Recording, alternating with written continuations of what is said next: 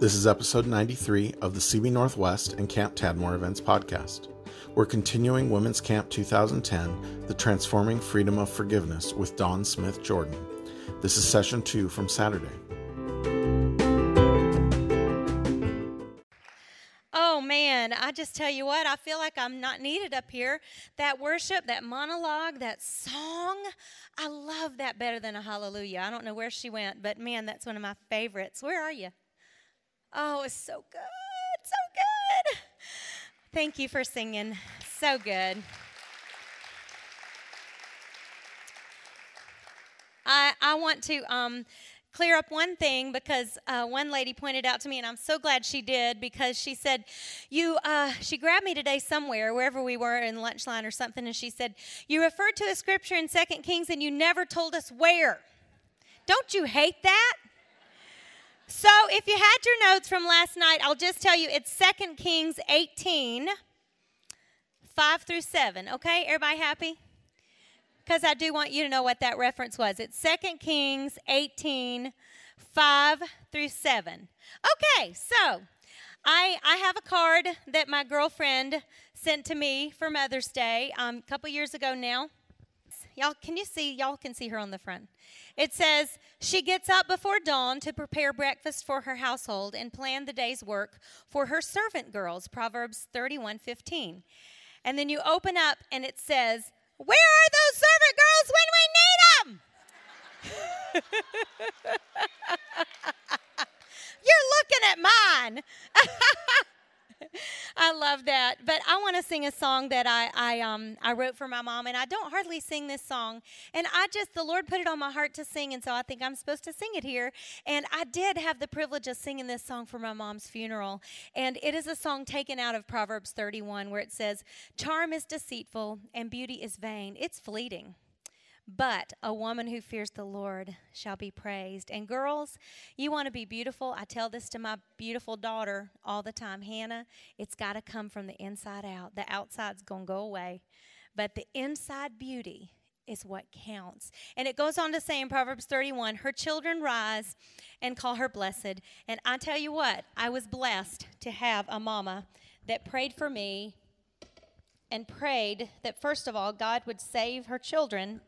And then second of all, that he would use our lives for his glory. And moms, I heard a pastor's wife in Oklahoma tell a bunch of us at a women's retreat years ago, she said, the best advice I can give you moms for raising your children is to raise your children on your knees. Isn't that good advice? So, get the pedal over here. She is wild on this keyboard. I love it. I love watching her. But, I just thank you again, worship band. Y'all are just what a blessing. So good. Thank y'all so much. Tony said he pulled up a picture of my kids that he was going to show y'all on the big screen, and I just couldn't say no. So, where are they? Aren't they pretty? Yay!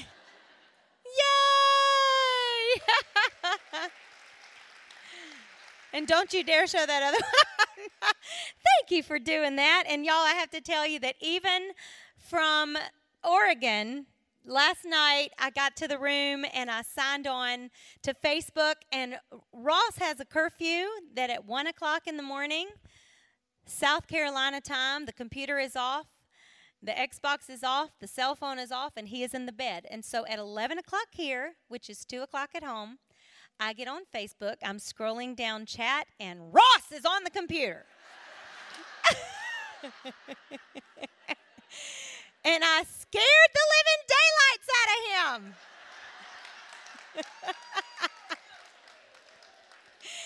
I said, what are you doing on the computer? He goes, crap.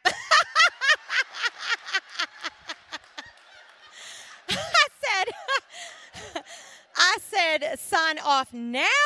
Good night. He says, I love you, night. He's gone. Yes.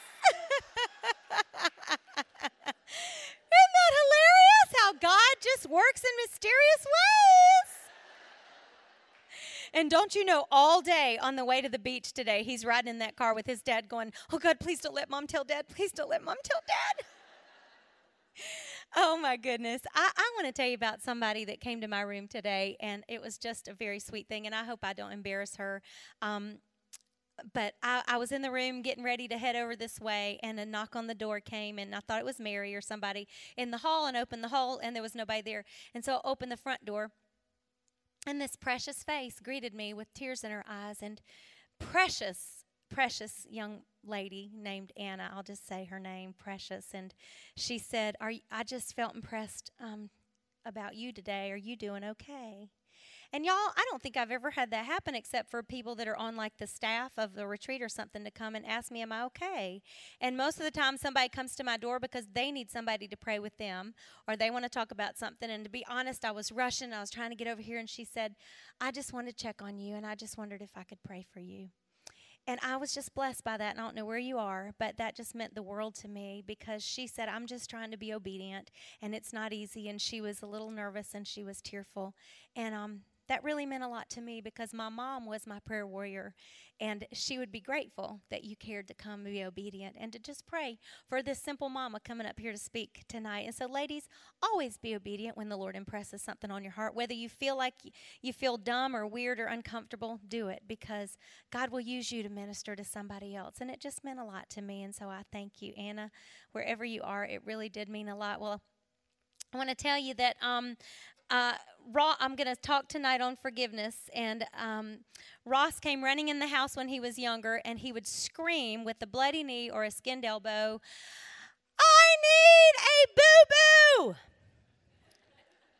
And I'm looking at him, I'm going, you got one. Mom, I need a boo-boo for my Band-Aid. You know, moms, it's the most amazing thing that all we have to do is put a little Neosporin on it, put a Band-Aid on it, kiss it. We are miraculous healers. It is amazing, isn't it?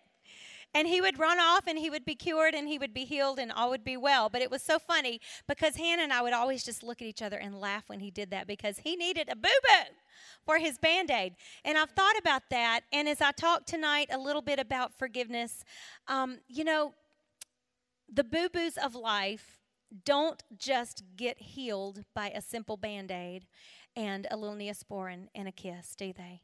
Sometimes the healing process is a lot more painful than the actual wound because the wound comes and it's over, but the process is what is so painful. And I didn't have the opportunity to sit in on the first session today. I really wanted to. I just didn't get to make it on the battery being what was it, uncharged or about to lose its charge. I really wanted to hear it, and I hate that I missed that. But I was able to sit in on the one on forgiveness, and I just so appreciated what she shared because it is a process, and sometimes it takes years. And I actually wrote the song I'm going to sing for you now with my husband, and it was at a time when he was my husband still, and we were going through a very difficult time in a ministry in a church where he was the pastor, and we asked a very simple question. Why does healing have to hurt so much?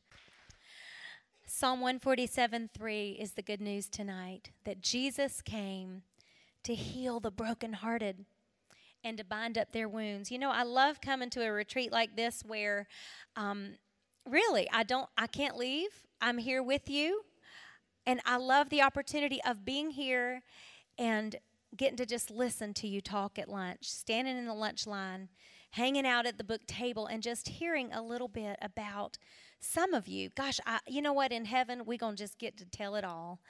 And I look forward to hearing every story. But you know what? I know that in a room of this many women, there are a bunch of stories represented here. And ladies, I don't know why God allowed me to be the one to come all the way from South Carolina to share with you this weekend. And sometimes I just scratch my head and go, are you kidding me? Why me? But I do know that this is a holy time and that God has ordained this time.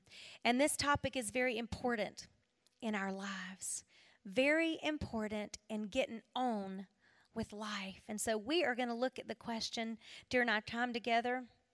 I can't see, so that's good. How far must forgiveness go? Have you ever asked yourself that question? How far do we have to go to forgive? Well, I think I told you that I homeschooled my kids. Did I tell you? Yeah, I did. And we used to spend a lot of time in the car, a lot of time in the minivan.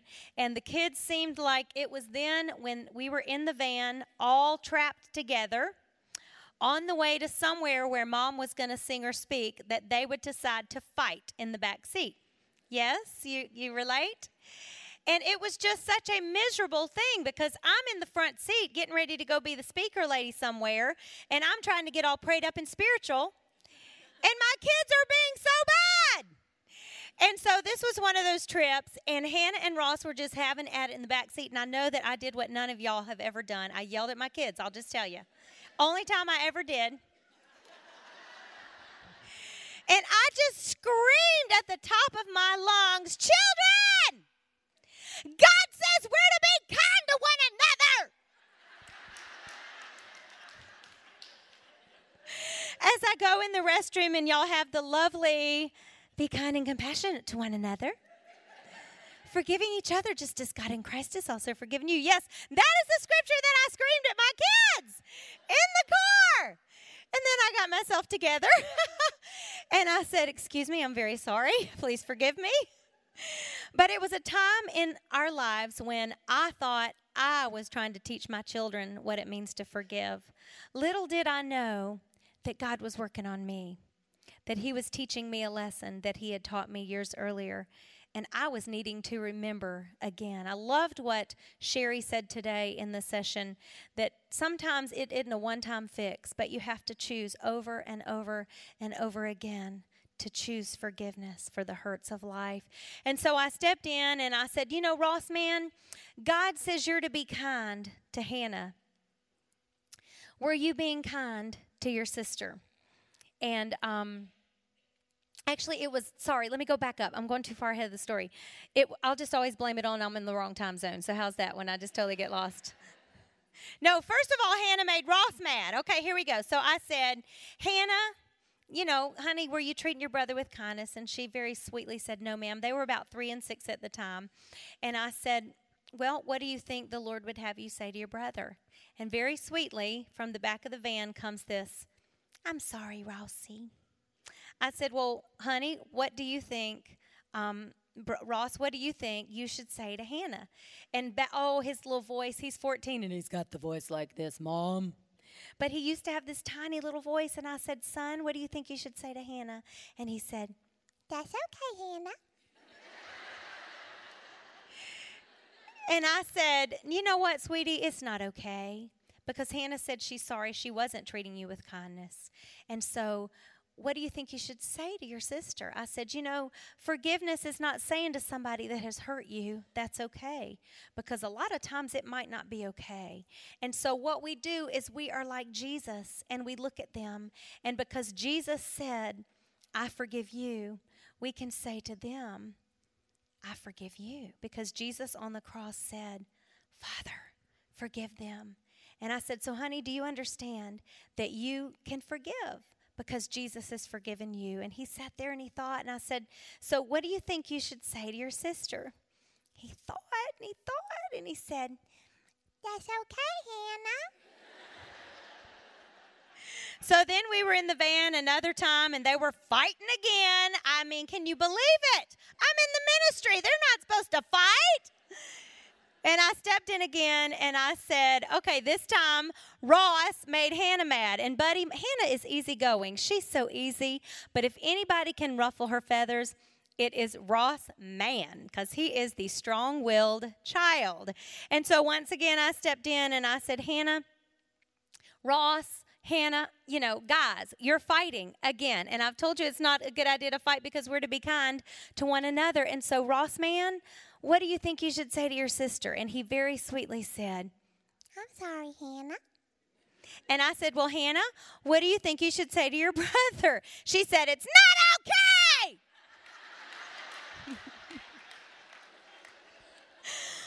I thought, okay, well, somewhere in the middle of here, we're not getting this. But you know what? Isn't that like we are, ladies? We are either like Ross going, "Oh, it's okay. It's okay. Don't worry about it. I'll get over it eventually." Or we're like Hannah and we're saying, it's not okay and I ain't going to forgive you ever. I'm going to make sure you pay for the rest of your life what you have done to me. And aren't you so grateful? Wasn't that just the best monologue tonight about God's forgiveness? Because let him without sin tonight, or her, cast the first stone. My stone would be hitting the ground. Ladies, Ephesians 4:32 is the scripture that we're going to look at in our time tonight. And I know we're late, so I'll try not to go so long. But it says this: be kind and compassionate to one another, forgiving each other, just as God, through Christ, has also forgiven you. Can I pray? Father God, this is such a serious message. And Lord, each time I stand to share this, I just ask that you would bind the enemy from this place, because there are women here tonight that need to be set free. God, I pray that my words would not be mine, because I can't say anything to these ladies that'll make a bit of difference. But God, it has got to be you. And so right now, Holy Spirit, we welcome you to do what only you can do. Come and set the captive free so that she can experience the freedom that forgiveness in you, from you, and that she can extend to the one that has hurt her. What that means. Lord, your word says, whom the Son has set free, he's free indeed. And would you set us free tonight? Thank you, Lord, for what you're going to do. Use me as just a vessel, God. I'm nobody apart from you. But by your grace tonight, I stand firm to speak what you put in my mouth to say, trusting you to minister as only you can. In the name of Jesus, we pray. Amen. Ladies, I received a letter from the man that killed Sherry. And I know some of y'all were not here last night, and you said you only came for today. Just to give you a very simple, brief synopsis, my sister Sherry in 1985 at 17 was kidnapped and she was murdered. And I just shared last night what it is to trust God through the hard times of life. And so tonight I really want to focus on, after we've learned to trust God with the past and with the heartaches, what do we do when it's an offense that has taken place against us? And as this man called our home 8 different times during a large manhunt in South Carolina, the largest our state has yet to see. 8 different phone calls he made to where he left directions with me on the phone leading to my sister's body. And then a few weeks later, he called again, and he read some directions to where a precious 9-year-old little girl's body was also found. He killed them both during that month-long investigation. And then in the very last phone call that he made to our home, he said, Dawn, did you know that it's God's will that you join Sherry? It's just a matter of time. And you can't be protected always. Whether it's this month, next month, this year, next year, I will get you to. Your time is near. And he hung up the phone. I shared Sherry's letter of farewell, her last will and testament letter last night. And ladies, not only was that letter such an amazing gift to my family and a testimony of how Sherry in that room trusted God in the midst of horrific circumstances, but that was the very piece of evidence that led authorities to catching him. Because you know how you write your grocery list and you pull off that paper and an imprint from what was on it before is on that paper, an imprint of a phone number where he was house sitting led to where he was. And so praise God, I do not have to live the rest of my life wondering where that man is, because I'll just tell you, the nightmares came for years. Waking up in the night thinking he was coming to get me. And God did a work in my life because he set me free from those. And so years later, in 1985, he took Sherry's life. It was 1989. I was married. My husband and I were moving to Fort Worth, Texas, where he was going to get his seminary degree, and I was going to get my PhD, which meant put hubby through. And I started the process of writing a book on my family story. And it was interesting the way God is always at work in our lives, and his timing is just phenomenal to me. And at the same time that I was writing this book, a movie was being done on our family story. And while all that was going on, you know what we do so well is we just suppress so many things that we don't want to remember. And I had done that. And all of a sudden, I was remembering, and I was reading newspaper articles again, and I was reading all those horrible phone call transcripts, and all these things were coming into my mind. And he had been sentenced to 2 death sentences on death row. And in 1989, I got a letter from a man named Larry Gene Bell who killed Sherry. And it was a very strange letter, very long, very bizarre. But one thing he said in there would not leave me alone. He said, while here on death row, I have met Jesus Christ. And I've asked God to forgive me for the horrible things that I have done. Dawn, will you and your family ever forgive me? Now, I'm going to tell you what I did. I didn't do the Christian thing, because I took that letter and I shoved it in the bottom of a filing cabinet, and I went on about my life because I thought, how dare him? He even quoted a Bible verse in that letter. And he said something about if men won't forgive me, then their Father if men don't forgive each other, then your Father in heaven won't forgive you. And I thought, how dare him say that to me, as if God won't forgive me my sin, and this man has killed my sister. And I just crammed that thing in the bottom of a filing cabinet. But you know what? It wouldn't leave me alone. And for years, people would ask me, I would go share my testimony, pretty much what you heard last night, just sharing about trusting in the Lord to just survive at that time, to learn how to get on. When your life is shattered, all of a sudden you don't even know how to get on. And so that's where I was for a long time, just learning how to live again. And somebody would come up to me and they would say, well, you didn't finish the story. What about the man? And how do you feel about him? I couldn't believe they'd ask me that. And I would give the Sunday school answer, well, I've forgiven him. And I thought I had, because I thought I was doing really good not to hate this man for what he had done and the nightmare he had put my family through. But when he had been caught, my mom and I had to go to the jail cell where they were holding this man, because the authorities wanted us to listen to his voice. We both had answered the phone calls, and they wanted us to hear this voice to see if it was indeed the man that we had been talking to. I sat in that room with my mom. I was 21, and he began to speak, and we both knew it was him. And my mom looked at him, and I will never forget this day. It is as clear in my mind as if it were yesterday. She looked at that man straight in the eyes, and I mean, ladies, we were this close to him, right here, this close, in a very small little room. And my mom said in a very strong voice, I know you're the man that killed my daughter. She said, I have a face to go with the voice I can't stop hearing in my head. Like a broken tape, over and over and over, I hear your voice. And she said, I'm looking at you, and I'm hearing you, and I know that it's you, and I can honestly tell you, I don't even hate you. And I remember whipping my head at my mom and thinking, how can you say that? Mom said years later she knew that her heart was so full of pain. She said it was like a physical ache. Have you ever been there? She said she was so brokenhearted and so in grief over Sherry's death and all that her precious daughter had been through. My Hannah is going to be 17 Monday. That's how old Sherry was when this man took her life.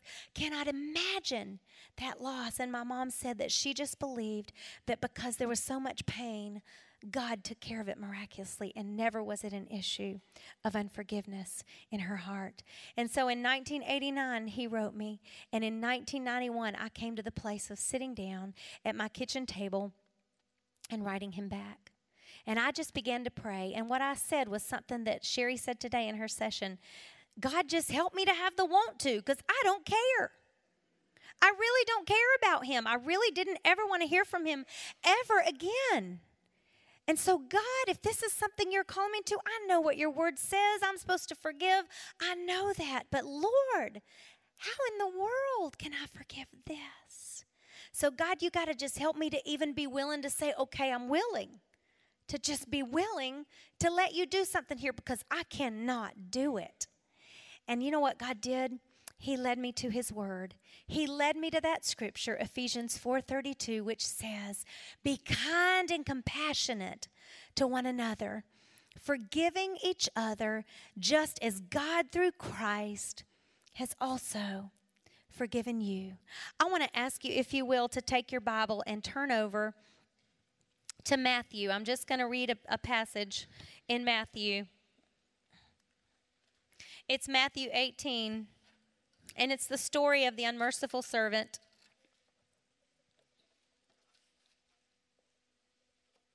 While you're turning there, Matthew 18, and let me give you the verse. We're going to start in 21. I want to tell you,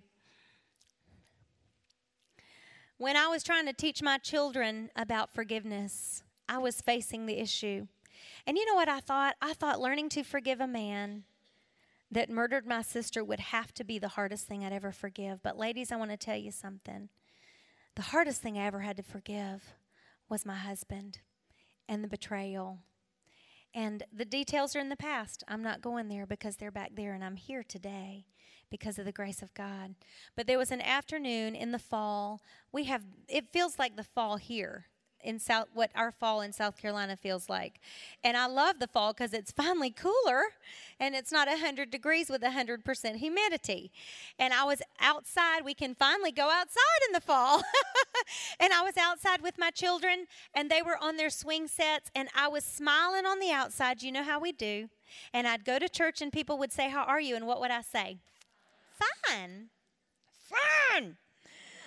But I wasn't fine. But I said I was fine because that's what we do, isn't it? You know what? If you're not fine, you can tell a good friend, "You're not fine. It's okay." But I was fine. And I was in the backyard, and I was pushing the kids on the swings, and they were laughing and squealing and singing, saying, "Higher, Mommy, higher."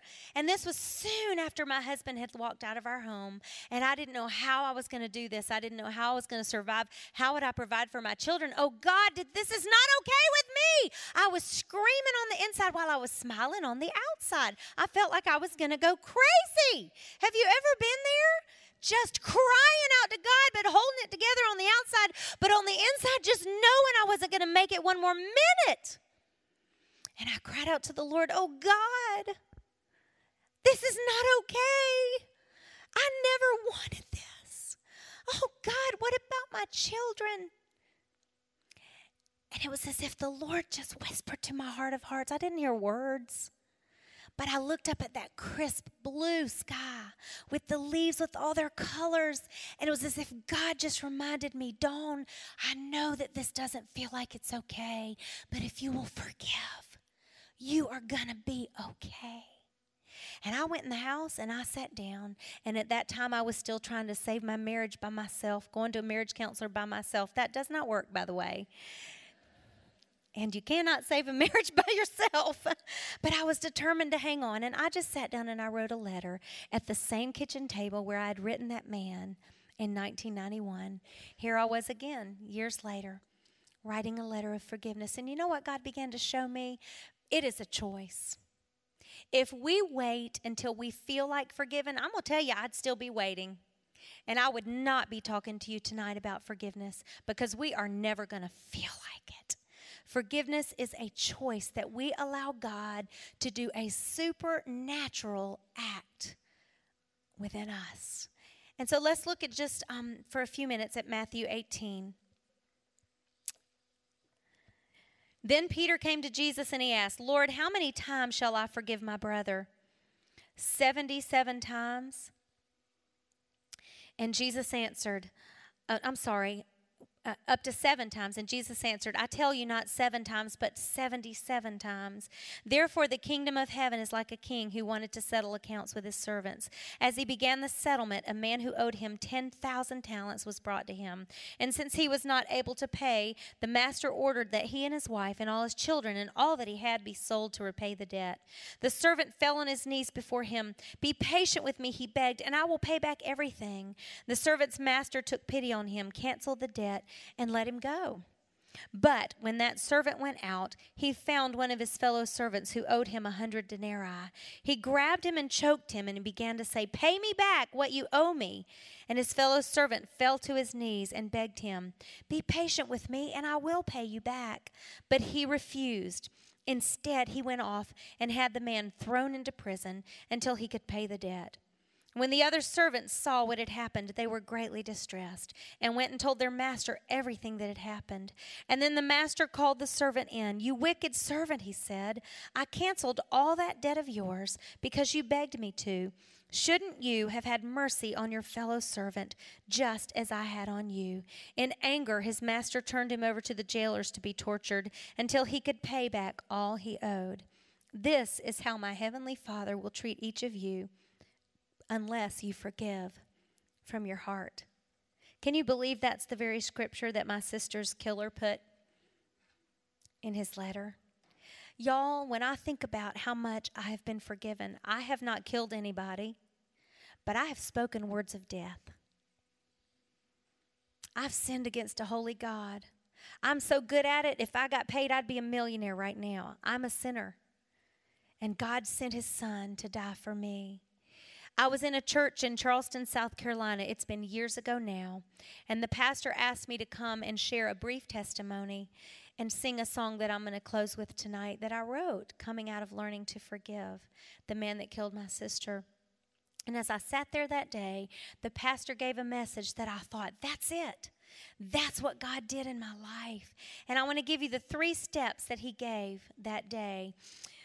There are 3 words that Jesus said on the cross. He said, "Father, forgive them." While my sin put him on that cross, and your sin, and the sin of that man that sat on death row for my sister's death, all of that was placed on God's Son. And while absolutely holy and blameless, Jesus took it all on himself willingly. And he had love and mercy when he cried out, "Father, forgive Dawn. She doesn't know what she's doing." And then you know what he said? These 3 words, "It is finished." The debt paid in full. I will never forget the day that we were in the car with the kids going on another trip. Here we were again, and they started fighting in the back of the car again. I just didn't step in. I had heard Dr. Dobson say sometimes just let them duke it out. And I decided this was one of those times. And I just let them have at it. But you know what I heard? I heard Hannah say to Ross, "Rossie, we really shouldn't fight. I'm sorry."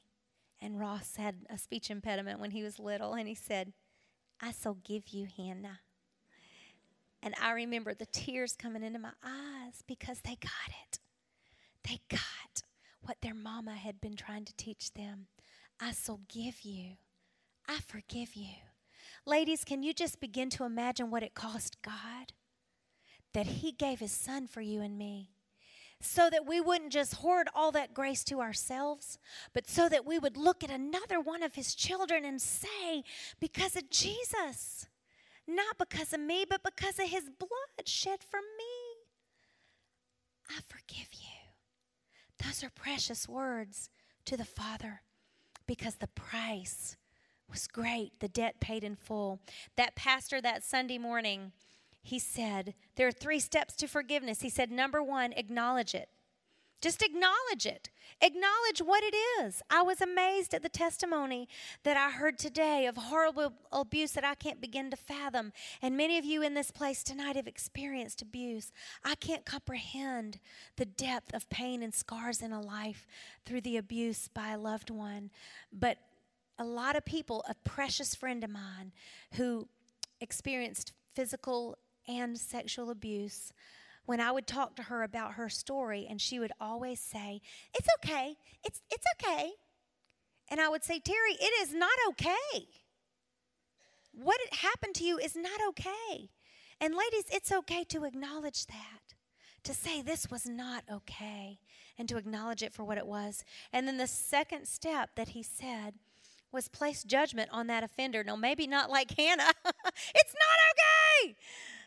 But to place judgment on that offender, you can say, what you did to me was wrong, and you have hurt me. But here is what I love. He said, transfer judgment from the offender, and you place it on Christ, who over 2,000 years ago, he paid the debt for that sin.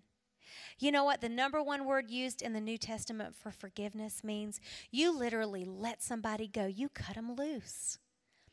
It's like we think if we forgive them, we're letting them off the hook. But you know what? That's not our business. Forgiveness is handing over the responsibility of justice to God. And ladies, you leave it there. I heard it said, resentment turns into resemblance of the one who hurt you. Have you ever heard that? Resentment turns into resemblance of the one who hurt you. But grace is the fragrance the violet sheds on the heel that has crushed it.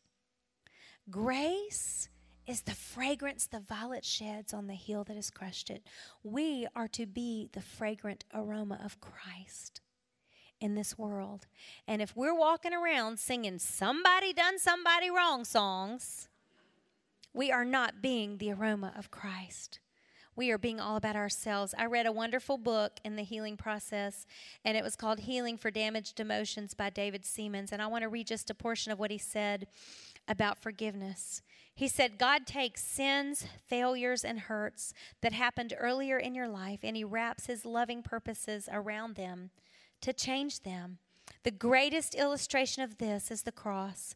There, God took what from a human standpoint was the worst injustice and the deepest tragedy that has ever happened, and he turned it into the most sublime gift man has ever known, the gift of salvation, where we grace one another and are gracious because we have been graced, because we know the joy of having seen the Master tear up the charge card that we have spent way beyond paying. It's been canceled. He's torn it up. He doesn't add something more to it and say, well, I'll give you a little more time to repay. And so because he has set us free, we can set others free. In Jesus' words, freely you have received, freely give. I get a devotion on my computer from the Purpose Driven Life, and I want to read something to you that I got. Absolutely so speaks of why forgiveness is so important as the body of Christ. It says, when people sin, you should forgive and comfort them so that they won't give up in despair. 2 Corinthians 2:7. In biblical fellowship, people will experience mercy. Fellowship is a place of grace where mistakes aren't rubbed in, but rubbed out. Fellowship happens when mercy wins over justice. We all need mercy because we all stumble and fall and require help getting back on track. We need to offer mercy to each other and be willing to receive it from each other. The Bible says you must make allowance for each other's faults and forgive the person who offends you. Remember, the Lord forgave you, so you must forgive others. Colossians 3:13. The mercy God shows to us is the motivation for us to show mercy to others. You know what I've seen in my life? The greatest growth has always come from the times of greatest difficulty. What about you? The greatest growth has always come from the times when it has been so hard. And I can remember thinking that I had it all figured out and I had forgiven. And then here I was again, angry. And I'm going to just tell you, as a single mom, it's been a work in my life because when I had a bad day, guess what I played? I played the blame game. And I thought to myself, it's his fault that I'm in this boat. It's his fault that here we are and blah, blah, blah, blah, blah. Somebody done somebody wrong song. Here we go again. You know what? There's no place for a somebody done somebody wrong song in forgiveness, ladies. Colossians 3 says this. If you want to turn there, I invite you to do that. Colossians 3, verse 12 through 14 says, therefore, as God's chosen people, holy and dearly loved, clothe yourselves with compassion, kindness, humility, gentleness, and patience. Bear with each other and forgive whatever grievances you may have against one another. And here's the kicker. Forgive as the Lord forgave you. Ladies, how far are we supposed to go to forgive? What does it say right there? Forgive as you've been forgiven. You know, one of the songs that we sang said, not my will, but yours. You know that Jesus, before he was crucified, he said, Father, if you can take this cup from me. If he were speaking like me, he would say, I wish you would. But it's not my will. Even Jesus said, God, Father, your will be done. Ladies, the only way that we can come to the place of forgive is saying, God, it is not my will. Because my will would never want to give that person forgiveness. But your will was that none should perish. That you loved this world so much you gave your only Son, that whoever believeth in him, the man on death row and me in Sunday school every week, whoever believes in him won't perish, but will have everlasting life.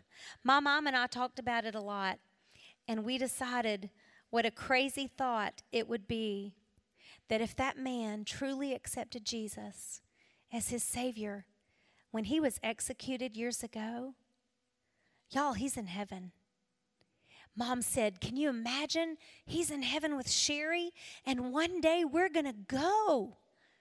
That is grace that I can't begin to fathom.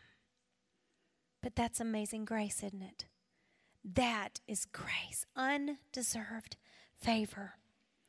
I got a letter from a lady that I have to share with you years ago.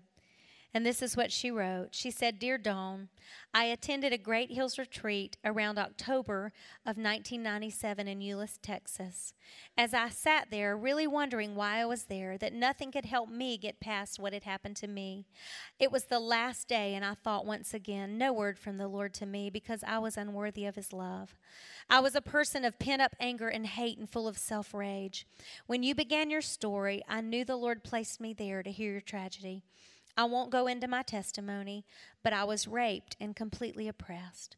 Upon hearing your words, the Holy Spirit moved in me in such a powerful way that I've never been the same since. I have also learned to forgive. Ladies, she goes on to say that after God brought her to the place of forgiving the man that raped her, she went on to seminary and she got a degree in Christian counseling. And today, she is ministering to women who went through the same thing that she did, but because God brought her to the place of setting her free, she is now free to share her story with them. John 10:10 says, the thief comes to steal, kill, and destroy. Do you know that that's what the enemy wants to do in our lives? When Sherry wrote in her letter all those years ago, don't let this ruin your lives, the enemy wanted it to ruin my life. He wanted it to ruin my testimony. He wanted me to never sing again for the glory of God. The thief comes to steal, kill, and destroy your life. But Jesus says, but I have come that they might have life and have it to the full. And you know what? I have life to the full. Because God showed me there was no reason to keep looking back. Because what's back there is what is back there. It will not change. And so our choice is to stand here where we are. And when forgiveness is needed, God says we are to forgive as we've been forgiven. When my mom was in the hospital, I was staying in the hospital with her until she moved home, and then I moved, like I told you, with the children to stay there and care for her until her life ended. And she was in the hospital, and Hannah and Ross were staying with their dad and their stepmom overnight. And on this particular evening, Will was coming, and we'd usually meet down in the parking garage to get the suitcases and the children to him after work. And my mom said, is Will coming to get the kids? And I said, yeah. And she said, would you call him on the cell and ask him to come see me? So I called him and I said, Will, Mom would like to see you. Would you come into the room? So he came into the room, and you have to understand, my dad was in the room, my brother. My dad always said, don't ever let me get alone in a room with him and a baseball bat. And so Will walked in very humbly. My mom called him over to the bed. She said, well, thanks for coming into the enemy camp, honey. She was remarkable in that she always had a smile, and she knew how to speak the truth in love. She pulled Will over to the bed, and she said, come here. Come closer. Come closer. And she wrapped her arms around him. The man that broke her daughter's heart. But ladies, you know what God's showing me? Between life and death, so much just doesn't matter. When Sherry was between life and death, she just saw Jesus. When my mom was between life and death, I just think God gives you just this, just a vision we don't have right now. Because all the stuff of earth just doesn't seem to matter like it does to us right now. She hugged Will and she said, I love you, son. You will always be my son-in-law because you're the daddy to my precious grandbabies. She said, now, honey, you and I both know there have been times I wanted to paddle your fanny. And at that moment, it was a turning point in his life and in our relationship. His voice choked and he said, yes, ma'am. But will you forgive me? He never said he was sorry and he never asked for forgiveness. But you know what? She was offering that man grace. And he needed grace. There's not a one of us in this room that is not in need of grace. Undeserved favor. I need it. You need it. Not just us, but people in this world need to know there is grace for them.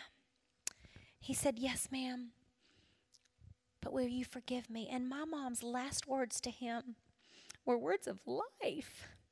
And he's not been the same since. She said, honey, I've already forgiven you. Now you walk out that door and you be the man God's called you to be. And it was as if she gave him permission to leave behind the mistakes. And he did. Ladies, I've made mistakes. You have made mistakes. We aren't just people needing to forgive other people. We need to be forgiven too. And as we walked to the parking garage that night, I looked over and the kids, just little kids dragging their little suitcases on wheels. And I looked over and the tears were coming down my children's dad's face. And I said, Will, I am so sorry for what Mom said to you. She's on so many drugs. She doesn't know what she's saying. And he was so humble. He said, no, Dawn. All she did was speak the truth. And ladies, I was on the computer nights later. I went home to just take a shower and pack new clothes and go back to the hospital. And I signed on the computer real quick, and it was late in the night. And Will popped up on IM. And he began to say he was sorry. And though there was nothing that we could do, our marriage could not be restored. But from this moment on together, we would seek God as best we could as Hannah and Ross's parents. And that we would seek to honor God and to forgive and leave the past. It is what it is.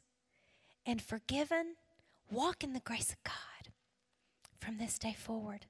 And I'm going to tell you, it has not been the same since. Last Monday night, Hannah, Ross, and I, Will and his wife and his mom and his dad and his sister and her husband, we all went out to eat at the Japanese restaurant together. And we took a picture. His mom was so gracious because the person came over with the camera and said, they said, is this one big happy family?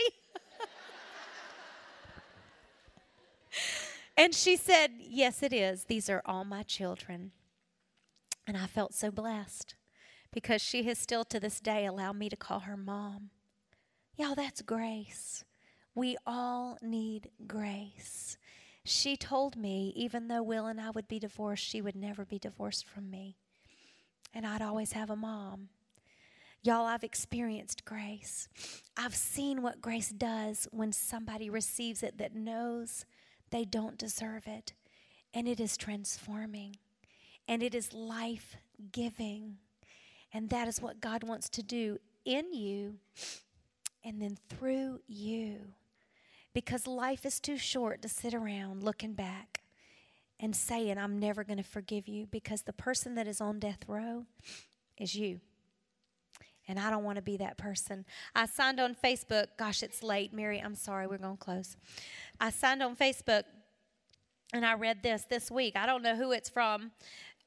because I don't really know those people that are my friends on there, a lot of them. I'm just too nice not to say no. But it said this: forgiveness does not change the past, but it does enlarge the future. Forgiveness does not change the past, but it does enlarge the future. I would have never thought I'd be going out to eat at Miyabi's with all them Jordan people. But God did that because we just extend grace to one another. Your future happiness may depend on your ability to leave the past behind. Did you know that?